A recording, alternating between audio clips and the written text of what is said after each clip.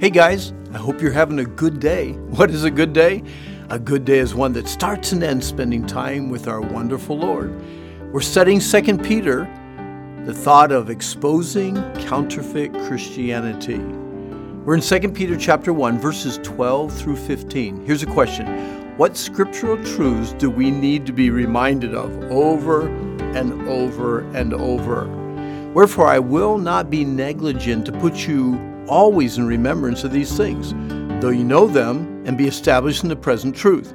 Yea, I think it meet, as long as I am in this tabernacle or this body, to stir you up by putting you in remembrance, knowing that shortly I must put off this tabernacle, even as the Lord Jesus Christ has showed me. Moreover, I will endeavor that ye may be able after my decease or my death to have these things always in remembrance. What goes through your mind when someone reminds you of something you already know or have been told before? Why is it easier to forget things than to remember things?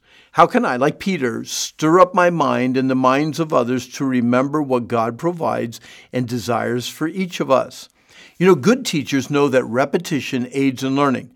Let me say that again. Repetition aids in learning. You got it? The more something is repeated, the more it is retained. Peter was consumed with his readers remembering certain things right up to his death. Most of us are better forgetters than we are rememberers. We too could forget the importance of implementing the list of 8 godly qualities or characteristics into our lives unless we allow something or someone to constantly stir us up and remind us. I learn better by doing than just seeing or hearing. Once I have practiced what I have heard or seen, I can remember it much better. Peter reminds us in verses 8 through 10, if these things be in you, and if you do these things, you will never fall or forget. So what do I need to do to remember? Read, listen, watch, discuss, practice, and teach all that God has for me in His Word.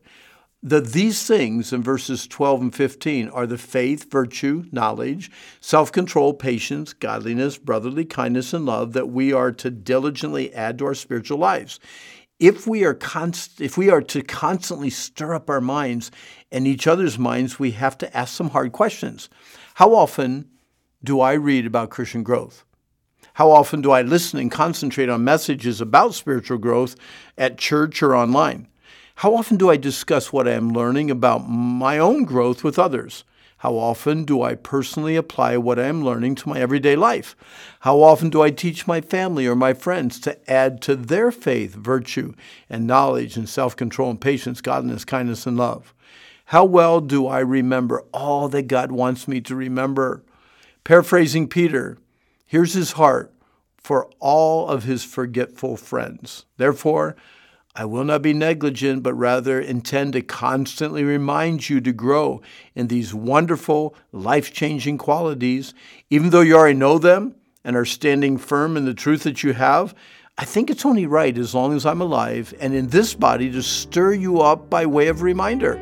Our Lord Jesus Christ spoke to me of my death, and I know I'm going to be leaving this earth soon. So I will work hard to make every effort to make sure that you always remember these things after I'm gone. In other words, I will keep reminding you until I die.